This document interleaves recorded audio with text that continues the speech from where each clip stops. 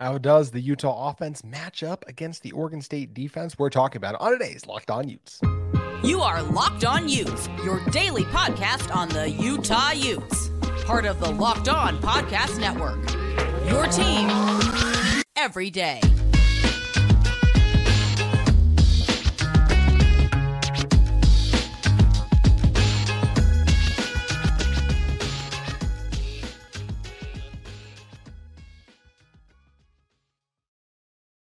Hello, everyone, and thank you for making Locked On Utes your first listen every single day. We're available on all platforms, including YouTube and wherever you may get your podcast. My name is JT Wish, former intern inside the University of Utah Athletic Department. If this is your first time joining our show, make sure you guys like and subscribe. We are on our way to 2,000 subscribers. I believe we're closing in on that too, so appreciate all you guys for supporting our show, and for those of you who will hopefully soon be supporting our show by hitting that subscribe button.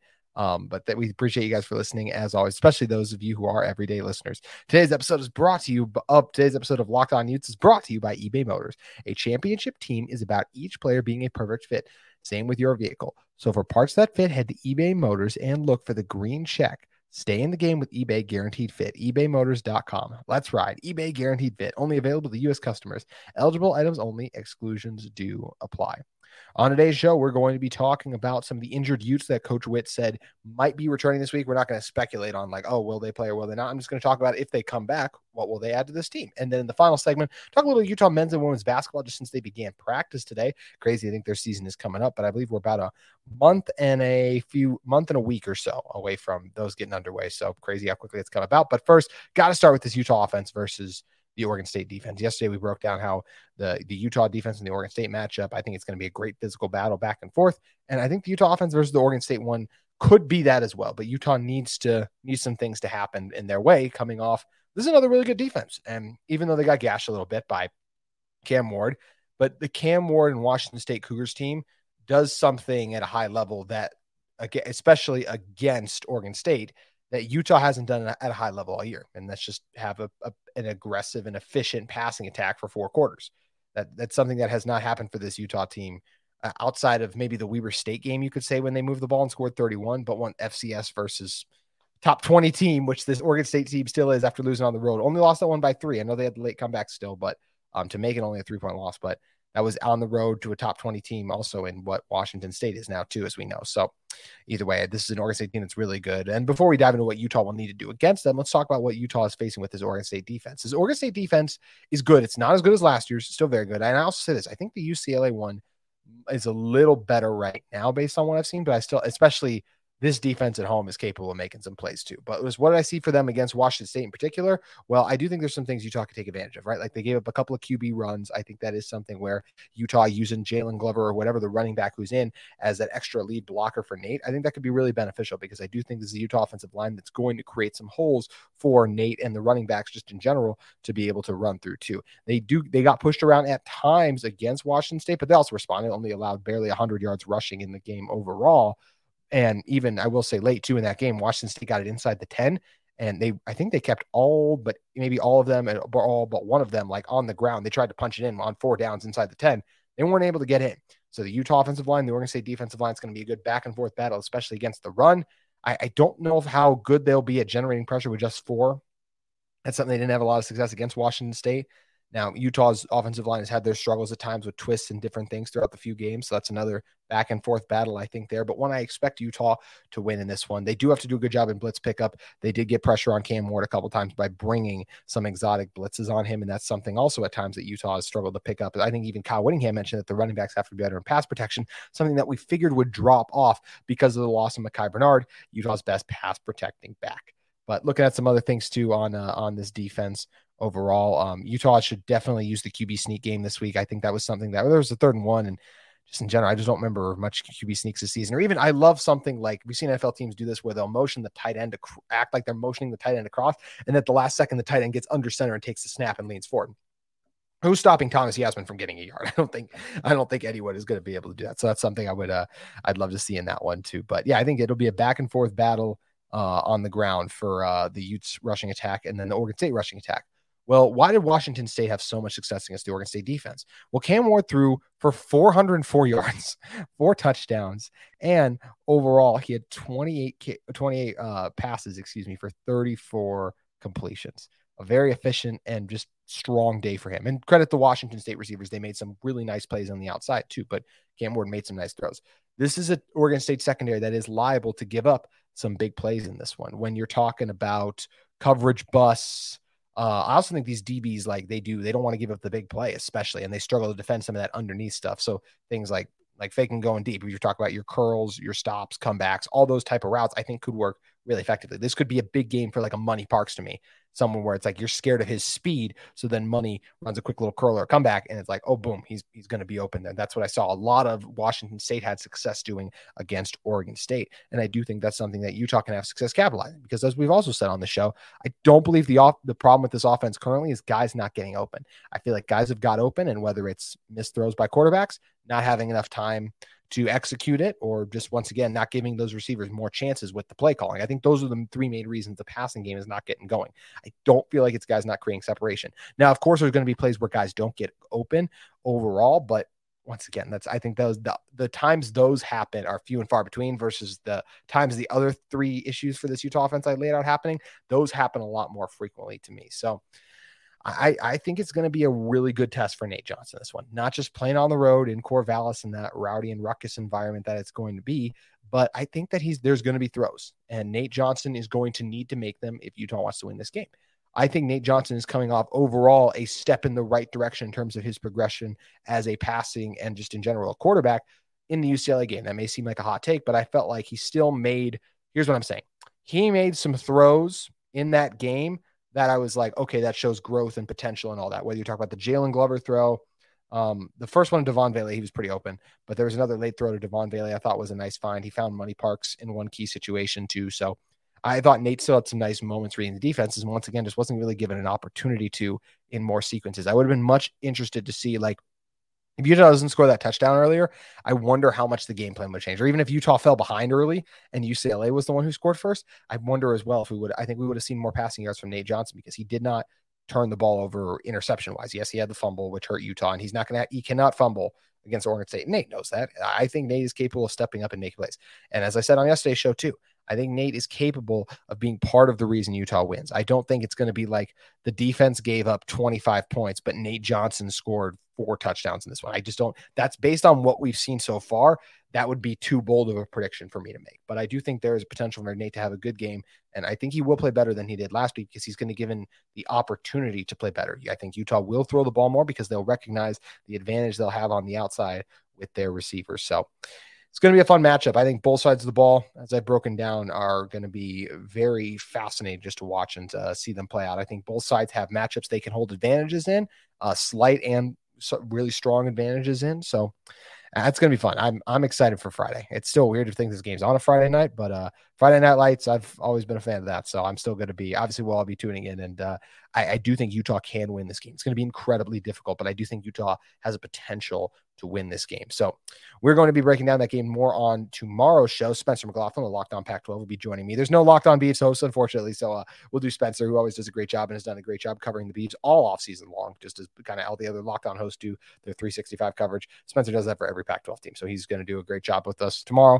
talking and breaking down that game. Look forward to diving into that one, and look forward to you guys checking that out. But before we get to it, Utah could be getting a boost by a boost to their roster in general, with some of their injured players returning potentially for the Oregon State game. We're going to talk about which of those players might be returning, and more so, if they did return, what it would mean for this Utah team. We're going to be discussing that in one moment. But first, we want to talk to you guys about our friends at DoorDash. Love the convenience of getting what you want right to your door with DoorDash grocery delivery. You can stock up for the week or order last-minute cravings conveniently. They have thousands of grocery stores to choose from, and you can find the best in your neighborhood and boost your local economy with each and every order. Want even more value? You can save all your grocery and restaurant favorites with a $0 delivery fee on all eligible orders with Dash Pass membership. With easy substitutions right in the app and best-in-class customer support, DoorDash delivers groceries exactly how you want it. Get 50% off your first DoorDash order up to $20 value when you use code LOCKEDONCollege at checkout. Limited time offer. Terms do apply. That's 50% off off up to $20, no minimum subtotal, and zero delivery fees on your first order when you download the DoorDash app in the App Store and enter code Locked On College. Don't forget, that's code Locked On College, not capitalized, no spaces. So Locked On College, all undercase, for 50% off your first order with DoorDash. Also, want to talk to you guys about one of the other sponsors of our episode today in UCCU. Learn and Earn, the UCCU mobile banking app that pays your entire family to learn about money. Kids, they look to parents to become more financially literate, but parents, they don't always know the answers. Learn and Earn breaks down financial topics into fun, bite-sized educational games like quizzes and trivia. Every time a family member completes a topic, they earn points that can occur and can be redeemed for gift cards to stores like Amazon, Apple, Sephora, Walmart, Nike, and more. There's age-appropriate content for every member of the family who can compete against each other and track their progress on leaderboards. Learn and Earn is inside the UCCU mobile banking app, so play it anytime, anywhere. The more you play, the more you learn, and the more you learn, the more you earn. Learn and Earn, part of UCCU's award-winning Be Money Smart Youth Banking Program, helping kids, teens, and parents have fun while becoming more financially literate together. UCCU, love where you bank. Alrighty, coming back into this one, talk about some of the recent comments made at not Coach Witt's press conference, but Coach Witt and just the players' media availability this afternoon. This first report comes back from Josh Newman of KSL.com. He's a contributor there, where he said Kyle Whittingham said this afternoon that if Johnny Maia takes back center, because Maia, O'Toole, and Fillinger were all possibilities, as Coach Witt alluded to in his post-game media press conference on Saturday after the game. So those are guys, and we'll talk about what O'Toole and Fillinger's addition can mean. But talk about Maia first. I did think it was interesting. I said if Maia does come back and take the center spot, that Jaron Kump would remain somewhere inside. And Josh Newman does a good job noting too, just that Kump has started various other positions throughout his career overall. This is one I find very interesting.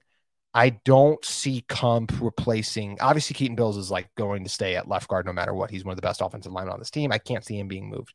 And I think Mokafisi's been better this year than he was last year. I watched throughout the UCLA game and I didn't see a lot of issues out of him. So I think that maybe what he means by like he'll stay inside is like if there's an injury to any of those spots, he'd be the next man up. He's the sixth man of the offensive line in that regard. We know he even has tackle experience. I can't see Jaron Kump bumping Mokafisi out of the starting lineup or Keaton Bills, but I can't see Johnny Maia bumping out Jaron Kump. I think Kump has done a fine job, but I think there's been issues and mistakes there that I think Maia, who if he's bumping Kump off, is the starter and is better, and I thought looked better at center last year when we saw him than Kump has so far this year. So I think that makes sense. I think Maia would be a boost to this team up front, just in terms of just providing more consistency, which Kyle Whittingham has asked and just stated he wants to see out of his offensive linemen. I think that is something that Johnny Maia provides better than Jaron Kump, just based on what I've seen. Kump does not do a bad job, but I think based on what's played out, Johnny Maia executes at a higher level. As for other players who could be returning from injury, we mentioned O'Toole and Fillinger, so you get the two defensive ends there. This would be big to me. I really like having depth along the defensive line. And we talked about it on Monday's show, or actually might even been the post-game show that I did on Saturday, how key it's going to be for this Utah group once, because they can legitimately go 8, they might even go 10 to 12 deep along the defensive line. And as crazy as that seems, you turn on the film and you watch these guys go out there and execute, and you're like, oh yeah, they're legitimate. Like Utah is 6 deep at defensive tackle. I think I'm correct in saying that when you factor in junior, actually might be 5 deep at defensive tackle. And I know they're 5 deep at defensive end, I feel like too, with some of the guys they got theirs as well. So incredibly deep defensive line for Utah, and especially the defensive end, the pass rush. Like on 3rd and longs, at least right now, I want Logan Fano and Jonah Ellis out there. I know Connor O'Toole, Coach Witt said, right, best pass rusher on the team. I want to see it. The level that Logan and Jonah are playing at. I have tape of what those guys were. Connor's had another whole offseason to improve and better acclimate himself to the defensive end position. But the last time we saw him there, and granted, he was playing better in the Pac-12 championship game, but over the course of the season, didn't show that level overall. So while I expect an improvement out of him, Logan Fano and Jonah Ellis are just playing at a level right now that I would want them to stay out there. Now, I will say on 3rd and long, I'd love if a Van Fillinger or that being Connor O'Toole comes in and rushes from the interior, because I think it's nice to have a quick defensive end on a guard. Sometimes guards don't usually hold up in pass protection as well as offensive tackles. But getting both these guys back would be huge. It allows Ellis and Fano to stay fresher if you can get O'Toole and Fillinger in the mix, who are still good pass rushers in their own right, but really elite run defenders to me too. So I think this would be great for Utah if they could get those guys back, and their health is something we're going to be continuing to monitor because we want this team to get healthy. Also, a defensive lineman who played last week that I think is going to be even better this Friday, Samote Pepa. We saw it with Junior Tafuna. He needed a half to get under his belt, and then he was really dominant against Baylor. I think we're going to see the same thing for Samote Pepa in this game. I think he's going to be even better in this one, and we'll see him potentially get a sack, but continue to push the pocket, create that interior pressure that he's able to just do so effectively at a high level. So I'm excited to see more of these guys get healthy in return for Utah. But before we move on and talk about the basketball programs, I do want to talk about one other aspect of this Utah football team that has been awesome, and that's the punting game. And here's some stats and numbers that the Utah football Twitter account put out about how effective the punt game has been, and actually how just Jack Bomeister has been booming punts all over the field. He has 8 punts. Once again, this comes from the Utah football Twitter account. He has 8 punts for 50-plus yards, including 3 over 60. He is 13 for 21 in total punts in the season in terms of that have been down inside the 20-yard line. And he ranks 7th in the FBS and 1st in the league for punting average at 47 yards. And by league, he means Pac-12. Incredible. And it's a huge asset to this Utah defense. There was one time I can vividly remember being at the game Saturday in person where he had a monster punt. I was like, that's an awesome punt. And you could see Witt hang back to wait to give Bomeister 5 because he was fired up about how good the punt was. Because having what's so far for this Utah season been, Bomeister's been a great punter, is such just a huge thing for a football team. Because if your offense stalls in their own territory, happened to Utah a lot last week, you're not worried about, okay, our punter's going to come out here and then the other team's going to have a shorter field to work with. We just listed the numbers of how many times punts have been down inside the 20 for Utah. And those 50 to 60-yard punts, those flip the field position where it's not like, okay, we're punting from our own end zone and, oh, no, they're getting the ball back on our 50, so they have a short field to work with. No, with Bomeister punting, you know that they're going to start on their side. They're going to start on their own side of the field no matter where the down and distance is because of the leg he's had and how effective he's been. His punts hang in the air forever, doesn't really allow for many punt returns. There's been issues with kickoff coverage, at least there was, of course, against Weber State.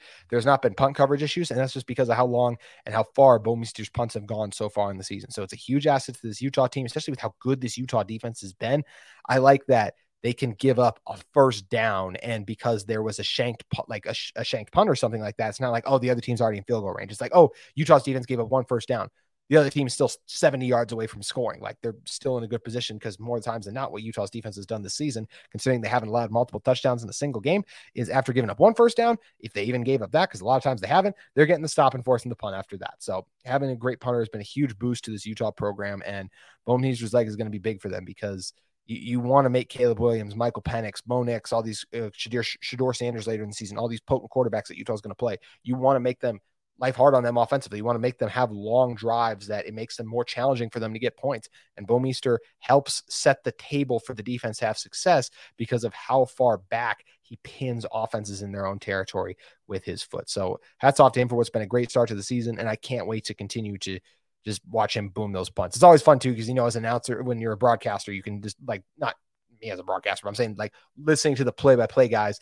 I always enjoy just hearing that whenever they're surprised, but whoa, that's a good punt, because they're thinking about a million different things, and they're waiting for the return and everything. And sometimes they get surprised by how good Bomeister's punts are in general, just because whenever you see a 60-plus yard punt, you're going to be impressed. And Bomeister's done that multiple times, as we mentioned. So huge boost for this Utah team to have such elite special teams play, and particularly what Bomeister has meant for them as a punter so far in the season.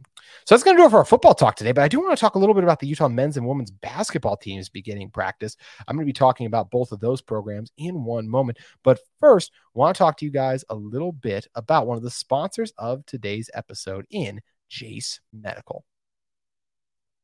Everyone should be empowered to care for themselves and their loved ones during the unexpected. That's why Jase Medical offers the Jase case. The Jase case provides 5 life-saving antibiotics for emergency use and gives you the peace of mind so that you are not just hoping that you have access to the best medication in an emergency. You know that Jase Medical provides you with medication in hand so you don't have to panic. Jase Medical is simple. They handle everything from the online evaluation to licensed pharmacy medication, delivery, and ongoing consultation and care. Don't get caught unprepared. You can get $20 off on these life-saving antibiotics today from Jase Medical by using my code LOCKEDON. That's all caps, no spaces, locked on at checkout on jasemedical.com. That's JASE medical.com.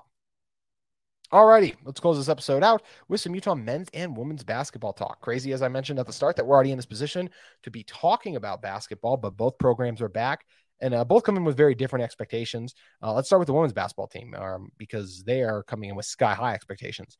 I don't think the AP poll has dropped for the women's basketball yet. I think they will be ranked inside the top 5. Like, just going off the top of my head, right? LSU, Angel Reese is back. I think they got Haley something from Louisville's down there too, so she's good.